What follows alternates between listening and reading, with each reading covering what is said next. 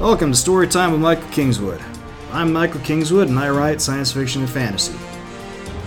I used to be in the Navy, spent 20 years doing submarine operations, among other cool things. Learned to fly planes, learned to scuba dive, had a bunch of kids, saw the world, and I started writing fiction. In this podcast, I'm going to be sharing my stories with you in the hope that you'll have fun, and also that you'll like my stuff and come back for more, and maybe help a brother out with buying a book or two. So sit back, relax, I'm going to tell you a story. Hey friends, Michael Kingswood coming at you again with story time. This is the fourth time I've talked to you in the last week, which is awesome, because I read a couple different things last week and had my new release. Hopefully you guys went and checked out that new anthology release, picked up copies, helped out W&G Publishing, making back the money they spent on purchasing my story and everybody else's stories who were involved with it. Because, it's a good story. And the other stories are even better that are in that anthology. But anyway, that's what we're here to talk about. We're here to move on with the next episode, next couple chapters of the Pericles Conspiracy. It's kind of funny. I realized after I finished recording the last podcast that I only did one chapter, but at the end I said I did two. And that's because I don't record this all in one setting.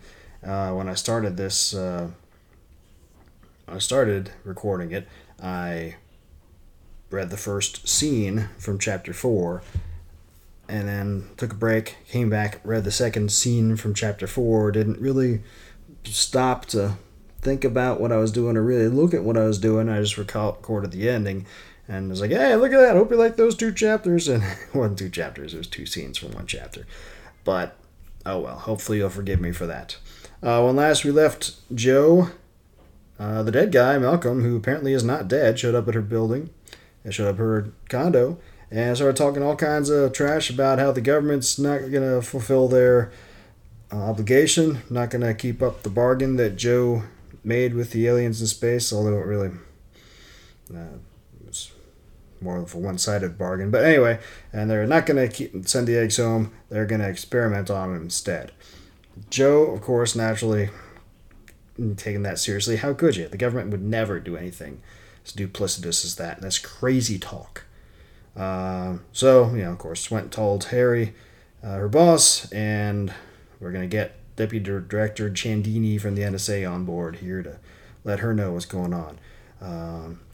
Now, so there's no confusion moving ahead, this is not the same NSA as we have now that does signals intelligence and spies on your emails and all that other kind of crap. Different agency, although probably evolved from the NSA, but it's more all-encompassing now, as you'll see as the book goes on. So we'll see what the Deputy Director has to say. Hope you enjoy. And tanned features suggesting a Central or South American origin. The Pericles Conspiracy. Written by me. Read by me. I'm not sure if I've apologized for that the last couple times or not, but I do apologize. Chapter 5. The Agency. It took several minutes for Stephen to make the connection, but finally he came back over the intercom. Deputy Director Ciandini on the line for you, Mr. Jameson.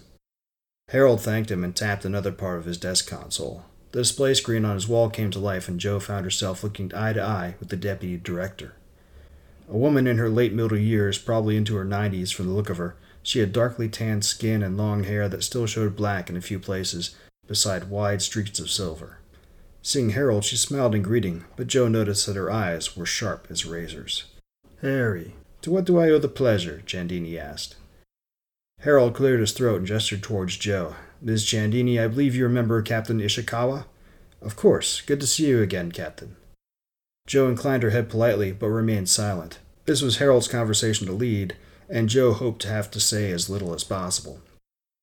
We've got a situation here that you need to know about. Last night, Captain Ishikawa received an unexpected visitor at her home, Malcolm Ngubwe. Ngubwe. Ciandini said his name slowly, almost like she was tasting it. For a moment she was motionless, then her eyes flashed with recognition as both eyebrows rose on her forehead. Isn't he dead? Apparently not. I'm sending you a video feed from Captain Ishikawa's home security camera now. Chandini looked away from them, toward something off screen. Her lips pursed as she saw the video, but she didn't say anything. She looked back toward them, her expression expectant. Harold cleared his throat. Apparently, he faked his death and has fallen in with some sort of conspiracy theorists. Captain Mishikawa and I are concerned he may attempt something foolish and harm himself or others. Understandable. Captain, did he give any indication as to what his plans might be? Jo shook her head. No, ma'am. But he was definitely angry over what happened after we docked Pericles. Whatever he's up to, it has something to do with that. Chandini nodded, her expression becoming grim. Her eyes flickered toward Harold. Harry, would you leave us alone for a moment? Harold looked taken aback. For that matter, Jo was surprised as well. That sort of request was unheard of. To his credit, Harold handled it well. I can, ma'am, but I do apologize, Harry, but you are not cleared to hear the questions I need to ask the captain, or her answers. Jo could tell Harold was put out by the suggestion. He looked sidelong at her, his mouth turning downward into a scowl, and she shrugged, putting what she hoped was an apologetic expression on her face. Harold sighed, and, turning his eyes back toward Chandini, he nodded, then walked out of his office. Chandini shook her head slightly, then fixed her eyes on Jo. I'm going to secure mode, Captain. Let me know when you're ready. Yes, ma'am, one moment. Jo went over to Harold's desk, a large wooden monstrosity, and found the controls. Tapping the secure broadcast button, she nodded to Chandini. Ready. Chandini moved her hand, presumably to press something off screen. The seal of the United Earth Coalition flashed on the center of the screen for a moment, then retracted to the lower left corner. The display was now ringed in a yellow line, and the words Top Secret /Rama were written in yellow on the top and bottom of the viewable area. Jo blinked. Rama? A slight smirk crossed Chandini's face. We changed the code name recently. Someone in classification is a fan of ancient science fiction literature. The smirk faded, and Chandini's face returned to a businesslike expression. Now then, what did he say to you? Over the next several minutes, Jo related the substance of Malcolm's visit the previous night. She left nothing out. It would have been foolish to do so, considering not just Chandini's power, but also her ability to apply resources to get Malcolm the help he needed. When Jo finished, Chandini's expression was troubled, almost to the point of being distressed. Son of a bitch, Chandini breathed. Jo nodded agreement.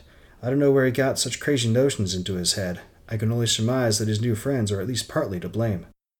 Chandini appeared lost in her own thoughts as Jo was speaking. She only roused herself when Jo came to an end. Chandini nodded, saying, Yes, of course. He definitely needs help, that much is clear. She paused for a moment, then asked, Do you know of anyone else he may have spoken with? Jo started to shake her head, then stopped. I'm not sure, but he may have spoken with a reporter.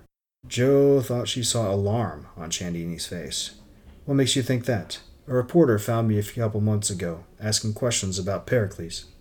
Chandini's eyes widened and her lips compressed in anger. Why have you waited so long to inform us? Jo shrugged. He didn't know anything. It was obvious he was on a fishing expedition, and then the Hephaestus went down and it slipped my mind to tell anyone. Besides, freedom of the press is not absolute. Jo blinked in surprise.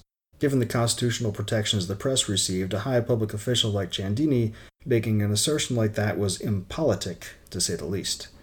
Chandini must have seen the skeptical look on Jo's face. Her lips compressed slightly, and her eyes flashed with irritation before she spoke again. A wise man in ancient America once said, The Constitution is not a suicide pact. Those creatures you encountered constitute a clear and present danger not just to the safety of Earth, but of every colonized world. If word of your encounter were to get out before you had a plan to deal with them... Chandini shook her head. Do you think the Hephaestus incident was a media circus? That wouldn't even compare. There would be cultural upheavals, panic, religious crises. No, the consequences of not handling this first contact correctly are too horrible to contemplate. You know this. Reluctantly, Jo nodded. She wasn't entirely convinced things would be as chaotic as Chandini seemed to think they would be, or that the creatures were as hostile as she and others assumed. But Jo had lost that argument long ago. Who is this reporter? Jeremy Reynolds from Sky News. Well, he works for an editor who has a boss. I'm sure we can get his efforts pointed in other directions. And in the future, you will inform us of inquiries like this promptly. Is that understood, Captain? Chastened, Jo nodded. Yes, ma'am. Apparently satisfied, Chandini said, Going non-secure, and pressed something off screen. The yellow border around the display and the top secret banners disappeared. Tell Harry he can come back now, please. Joe went to retrieve him and returned quickly. Ciandini was suitably brief. I'm informing the local office in Quito about Mr. Ngubwe. You should be hearing from them later today. I expect your full cooperation with their investigation. Of course, ma'am, Harold replied. Ciandini inclined her head as though receiving supplication and broke the connection. Joe let out a humorless half-chuckle. She didn't even say goodbye. The agents arrived just after lunch and were ushered up to Harold's office, where he and Joe awaited their arrival. There were two of them, a man and a woman. The man was a bit taller than average, with the kind of powerful-looking body that comes from many hours in the weight room, and dark hair and tanned features suggesting a Central or South American origin. He was handsome, but no more so than half the men Joe walked past on the street. The woman, however, was stunning. Tall, with a slender, toned body and legs to forever, wavy dark brown hair, lightly tanned skin, and a heart-shaped face that would, and did, from what Joe could see, draw every male eye in the area. Both were dressed conservatively in dark suits that were almost cliché in their similarity. The woman took the lead, shaking hands with Joe and Harry ahead of her partner. Good afternoon, Mr. Jameson, Captain Ishikawa. I'm Special Agent Declan Moore. This is Special Agent Jesus Calderon. Nice to meet you both, replied Harold, and he gestured toward the chairs around his coffee table. Please have a seat. Mr. Jameson, we mostly have questions for Captain Ishikawa. If you wouldn't mind... We can just move to my office, Harry, Joe offered. I'm sure they'll want to speak with both of us once you're done, correct? Agent Moore nodded, and Harold, putting on a smile of acceptance that Joe saw right through, left his own office for the second time that day. Once the door shut, Agent Moore gestured to the chairs, and the three of them sat down around the coffee table. Agent Calderon pulled out a tablet and a stylus and punched in a few commands. Then he nodded to Agent Moore, who looked at Joe with a half-smile. Now then, she said in a crisp, business-like tone, would you please recount your conversation with Mr. Ngubwe for the record, Captain Ishikawa? For the third time that day, she told the story. It was becoming a bit irritating having to repeat herself, especially since she had no doubt the entire conversation with Deputy Director Ciandini had been recorded. But Joe was careful not to let her irritation show. If she had learned one thing over the years, it was that government types didn't like to have it pointed out when they were behaving stupidly. The two agents kept their faces neutral during the telling, and they sat still, except for Agent Calderon's note-taking. When Joe was finished, Agent Moore nodded slowly. Did he give any indications where he'd been for the last year and a half, or where he was staying? Joe shook her head. None, but I think I can guess what he's thinking about doing. Agent Moore's eyebrows lifted. Oh, what's that? Joe gave her the patented Ishikawa, what are you, an idiot, stare. He's going to find a medical research lab, convince himself it's the one doing all those dastardly things, and break in or something. You sound as though you believe him. What? Joe shook her head emphatically, irritation welling up yet again. No, I said before. He seemed unstable and probably delusional. This lady was dense, and if she was in charge, Joe didn't have much confidence that Agent Calderon was much better. It was good to know they were getting the varsity team on this case. All right. The two agents shared a look, then Agent Moore said to Joe, I think we can have Mr. Jameson rejoin us now. Once Harold returned and had joined them around the coffee table, Agent Moore spoke again. These sorts of investigations are always difficult. Finding one person, particularly a person as intelligent and resourceful as Mr. Ngubwe, is hard enough when he doesn't believe anyone is looking for him. But after last night, he must assume that you came to the authorities and has begun taking precautions. That made sense. Malcolm had always been clever, and the fact that he had managed to convince the entire world he was dead for more than a year spoke to how well he had transferred his skills to the underworld. So what would you like me to do? For now, nothing. Continue to go about your normal routine. We may occasionally stake out your house overnight, and with your permission we'll place a tap on your communication lines. What? Why? It's unlikely, but he may try to contact you again. If he does, we need to be able to track him. We can get a warrant if you prefer, but that will take more time. Also, since he's likely been living in the underworld since he disappeared, he may have contacts who can hack into the court records. If there's no record of a warrant, there's nothing to tip him off. Joe and Harold shared a look. He looked uncertain about this line of discussion. For that matter, so did Joe. There were constitutional restrictions on wiretapping for a reason. At the same time, Agent Moore's point about hackers was a good one, and it's not like Joe had anything to hide. After a moment's thought, she nodded. Okay, go ahead.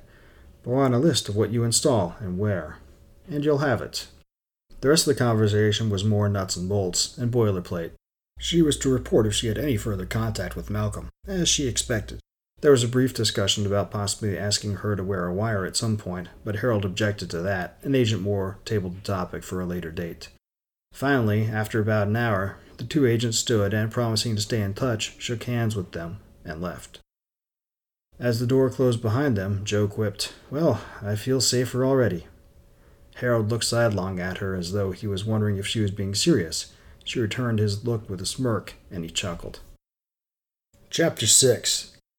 Editorial Demands. Jeremy exhaled in consternation as he stepped through the doors to Star News' headquarters. Another dead end. He spent the last week tracking down Sven Gothenburg, one of Pericles' two fourth-shift pilots, eventually tracking him to McAllister branch office in Stockholm. Gothenburg had been as much a stone as the others to this point. Jeremy had never seen a group so unwilling to talk. But that couldn't last forever. He figured to try Carlton and Allison Hirsch next, in Boston. But he received an unexpected call from Lou Greenfield, his managing editor, telling him to get back to New York pronto. So Jeremy dropped everything and took the red-eye from Stockholm, just landing in Kennedy Airport this morning. Jeremy hated long flights. His equilibrium was all off, his internal clock shot to hell. It was not going to be a fun day. Lou's office was in the back corner of the press room, past dozens of cubicles and 100 or more people who were hard at work, scrambling around in seeming chaos. Jeremy nearly knocked a young intern over as they both rounded a cubicle, and he jumped out of the way with an apology, earning a shy grin in response. The girl walked off, and Jeremy paused for a moment, admiring the sway of her hips and the way her slacks showed off her shapely, firm backside. Maybe being summoned back to headquarters wasn't so bad after all. His reverie was broken by Lou's gravelly voice. "Stop ogling the interns and get in here, Reynolds." Jeremy gave a start and smiled ruefully, but paused before he turned fully, as the intern looked over her shoulder and gave him a much bigger, warmer smile. He saw her fingers move, then a block of text appeared in his vision. Supplied through the database implant, her name, Kelsey, appeared next to her head, and below that her voice, mail, and homepage contact data. She mouthed, "Call me," and then went back about her business. Jeremy's smile as he entered Lou's office was genuinely cheerful. "Hey Lou, what's up? Shut the door and have a seat." Uh-oh. Lou hardly ever shut his office door, unless he was getting ready to chew some ass. Jeremy thought hard as he sat down, but he couldn't come up with anything he'd screwed up lately. He didn't have long to remain puzzled, though. Lou came around his desk and sat on the edge, facing Jeremy. Just from looking at him, you could tell Lou was an old-time newsman. He had the look down pat, the wrinkled collared shirt with the ugly tie hanging loosely from its neck, the dark pants that were held up by suspenders, a deeply receding hairline, and even a bushy mustache that was more gray than brown. Plus piercing green eyes that fed straight into a finely tuned bullshit detector. Right now, they glimmered in a manner that made Jeremy want to squirm in his seat. "You've been burning through a lot of travel money the last few weeks." Jeremy opened his mouth to speak. Those expenses had all been approved, but Lou beat him to it, continuing as he raised a calming hand. "I don't necessarily have a problem with that, especially if this thing you're working on ends up being as good as the Grinmore corruption piece. Trust me, Lou, it's big. Huge. I'm talking Pulitzer Prize big." Yeah, great. What is it?" Jeremy hesitated. "I'm still working that out, but there's a major cover-up going on. I'd rather not say anything else until I have it more wrapped up." "How many sources do you have?" "Just one. Anonymous." Lou threw up his hands. "Then you don't really have anything, do you?" Shaking his head, Lou stood and walked back behind his desk. "Sorry, kid, but I'm pulling you off this, whatever it is you're working on. Got something else for you." Jeremy ground his teeth. He hated when Lou called him kid, almost as much as he hated having his toes stepped on. "Be reasonable, Lou." "I've been more than reasonable. You've blown through how many thousands of credits chasing this thing, and you've got one anonymous source? There's nothing there, Jeremy, so drop it." "But..." "No buts about it. Here's what I want you working on." Lou tapped his desk controls, and the display on the wall lit up with the image of an older man, married from the ring on his finger, with his arm draped over the shoulder of a very young and very buxom blonde. She distinctly was not wearing a wedding ring. You're pulling me off the biggest story of the year to investigate some schmuck who's cheating on his wife? Lou grunted. He's not just any schmuck. He's Vladimir Zhukov, the head of the Securities and Exchange Commission, and she supposedly has strong mob connections. Great. Jeremy stood up, his irritation growing by the second. This is bullshit, Lou, and you know it. Sorry you feel that way, but that's how it is. Go get to it. Jeremy slammed the door behind him as he stormed out of the office. Lou watched the door slam shut and sat back in his chair, frowning. Jeremy was right. This was bullshit. But there wasn't a whole lot he could do about it. Orders were orders. Sighing, he turned to his desk controls and tapped in the command to call his boss, Julian Devereaux, the owner and publisher of Star News. It took a minute to get through Julian's secretary, but soon enough his image appeared on the small display screen in Lou's desk. Is it done? Lou nodded. Julian sighed and leaned back in his chair, rubbing at his temples with his fingertips. How did he take it? How do you think he took it? He's pissed off, and I don't blame him. What the hell's going on here, Julian? You're just gonna have to trust me on this one, Lou. He's about to ruffle some feathers, and I need you to hold him back for a little while until I can work things out. What the hell did that mean? Lou had been in the news business for over 40 years, and had worked with Julian for 20. He had never seen Julian back down from a story before, not for anything or anyone. The fact that he was doing so now was unsettling, to say the least. Jesus, Julian, what the hell kind of feathers are we talking about here? Just trust me, will you, Lou? He both looked and sounded stressed out. Something was seriously wrong, but Lou could tell he wasn't going to say anything more. Okay, Julian. I hope you can work it out soon, though. It's going to be hard to keep him reined in for long. Julian nodded. I know. That's why we love him. Do your best. The display went blank, and Lou leaned back in his chair. He clasped his hands behind his head and his thoughts raced. For the life of him, he couldn't figure out what the hell was going on. Jeremy lay awake long into the night, staring up at the ceiling of his tiny bedroom as his thoughts wandered. Normally he would have been asleep by now, especially after the workout Kelsey gave him. He glanced to his left, where she was already asleep, nuzzled up to him with a contented smile on her face, and couldn't help but smiling faintly to himself. But the smile didn't last, as even having a hot, nubile young intern in his bed didn't ease the consternation Jeremy felt over his reassignment. Jeremy muttered, "Fucking Lou," but must have done so more loudly than he thought, because Kelsey stirred and opened her eyes. She looked up at him sleepily and leaned over to kiss him, lightly. "You okay, handsome?" she asked, and he shrugged. "Yeah, fine." Kelsey frowned, and Jeremy knew his annoyance was showing. Sighing, he spoke again. "It's just Lou. Pisses me off, that's all." "Well, you're the best investigator he's got, right?" Jeremy nodded. "So maybe he thinks this is really important, too important for anyone but his best. I'd be flattered if I were you." She wasn't serious, was she? But from the earnest expression on her face, Jeremy could tell she was. To be a naive intern again. He smiled and kissed her on the cheek. In spite of himself, he felt a little bit better from her trite attempt to encourage him. "Thanks, Kelsey," he said. "That actually makes me feel a little bit better." She beamed, then gasped softly. "I just thought of something. I could help you with the story." Jeremy shook his head. "No." "Why not?" "Because you're an intern. Interns do paperwork around the office. They don't come out on tricky investigations." Kelsey's smile faded, replaced by a scowl. Without warning, she threw the covers off and got out of bed. Jeremy, perplexed, wasn't going to complain about the view as she bent over to snatch up her undergarments. Moving in the abrupt manner that broadcasts that a woman is furious, she donned her panties and jeans. "You're an asshole, Jeremy Reynolds." The sway of her breast as she bent over to pick up her bra and shirt took some of the sting out of those words, but not much. What the hell was going on here? Quickly fastening her bra, Kelsey pulled her shirt over her head and stomped into her boots. "I let you fuck me. The least you could do is let me in on your story." Jeremy, shocked, watched in silence as she snapped up her coat and stormed out of his bedroom. A moment later, he heard his front door slam.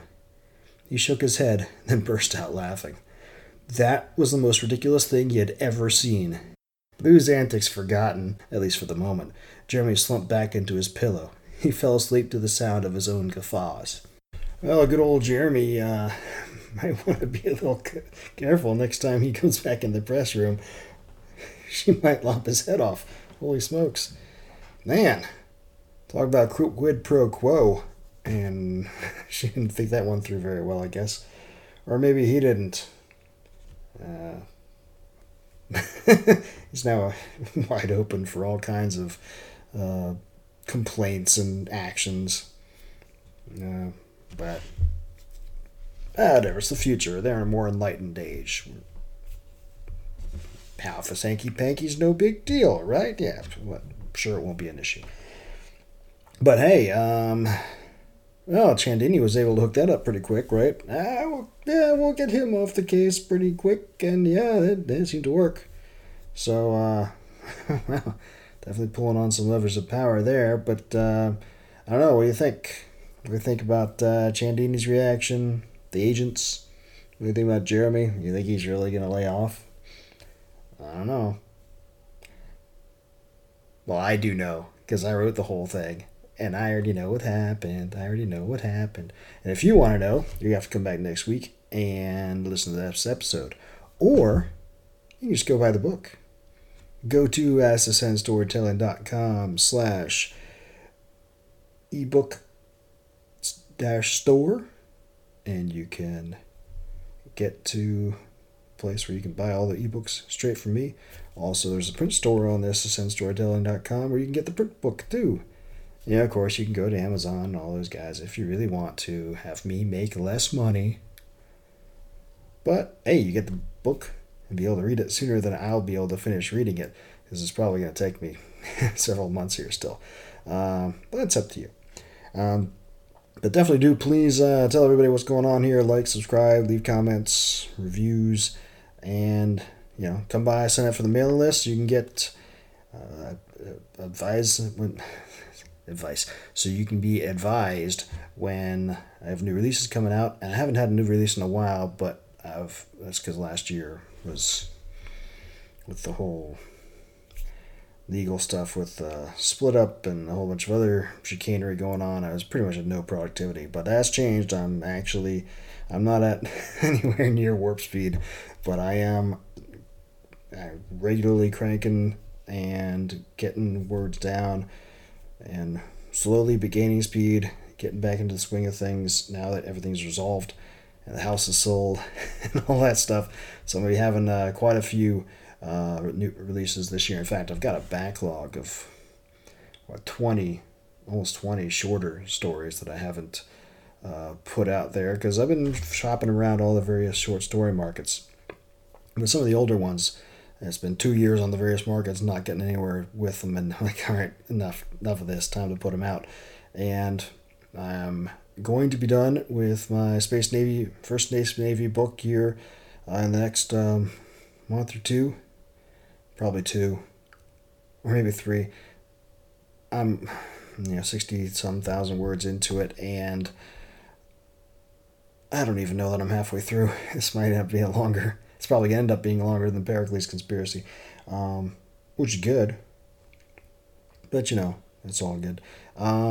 Anyway, so between that and I'm going to write the 6th Glimmer Veil book this year, and then I'm going to get onto the 2nd Icaran Confederation Navy book, as well as do some short stories. But I will be having new releases. Not necessarily a new release, but check this out. I had my omnibus compilation of the first 3 Glimmer Veil books, and one of the things I did with my proceeds from my house sale is I replenished my stock of ISBNs. If you don't know what an ISBN is, it's the tracking numbers for books. You don't really need them for ebooks, but for print books, if you want to distribute them to various bookstores all over the country and everywhere, you need them. And so I had this 3-book box set of Glimmer Veil, and it's like, hey, self, why don't you make a print version of it? And it turns out it comes in under the page limit, and I made a print version. And I did it through Ingram Spark and through KDP, which is the Kindle publishing thing. But turns out I can't actually even though I was able to get a proof copy from the Kindle, from the Amazon thing, they won't actually let me do put the print version of this on sale because it says it's a bundle of books. And they're like, oh, you have to remove any reference that it might be a bundle of books, not just one book, from the cover. And it's like, well, screw you guys. I'm just doing it all through Ingram. I'll leave the extra little bit of profit I could have had from going straight through you. So you can actually get this, and look at this, nice and thick. It's cool. It looks good. Anyway, so we're doing some more stuff like that. And now that I got all those ISBNs, I'm gonna probably maybe do some hardbacks and a bunch of other good stuff because I got 100 of them. 100 of these numbers now. It's not cheap. Getting those 100 ISBNs was $575. I had 10 of my very own earlier that I got for $200. So you can see how you can get more. It costs less per number, even though it costs more. You can get 1,000 ISBNs for like $750 or something like that. But still, that's more than I wanted to spend. Or was it? I forget exactly how much 1,000 is, but I don't need 1,000. I got 34 titles out there right now. Another, if I put everything that's on the back burner out, and it's plan to get done in the next year out in print, that's another 25 or so. I don't need 1,000. 100 was good for now. Anyway, so we're putting out a whole bunch more stuff over starting very shortly. So if you want to know that, obviously I'll tell it here on the podcast and the videos and on the website, though I'm really bad at updating my website sometimes. But go to the mailing list, and I will also give earlier notice to the mailing list people, as well as give some special deals for those folks. If you really want to make me happy, go by my website, michaelkingswood.com/supporting patronage and become a member of the site. Throw a buck or two at me a month to keep it as an incentive to keep the podcasts and videos going. And I also have little things where as you give more, pretty much you don't have to go to the other stores. You just get all my stuff as I put them out, depending on how much you get. Depending on how much you give, determines how much you get. Anyway, it's my version of Patreon without having to deal with Patreon, because I've talked about them before. Anyway, I've gabbed enough. I'm going to let you go. Talk to you next week. Please do come back. And definitely drop me a line. Let me know what you think of the story so far and of the podcast. But yeah, have a good week. Talk to you next time. Until then, don't do anything I wouldn't do. Thanks for listening to Storytime with Michael Kingswood. You can find me online at michaelkingswood.com. I'm also on Facebook and Twitter. My web store is ssnstorytelling.com, where you can find all my books in your favorite formats. Purchasing through the web store nets me the most profit, but if you prefer, I'm also on Amazon, Barnes & Noble, Kobo, and all the other usual e-tailers. If you want to learn about new releases, sign up for my mailing list through the contact form at my website. I guarantee not to spam you, only send an email when I have some news to share. Storytime with Michael Kingswood is copyright of Michael Kingswood. Intro and outro music copyright Gene Paul Zogby, licensed through stockmusic.net. All rights reserved.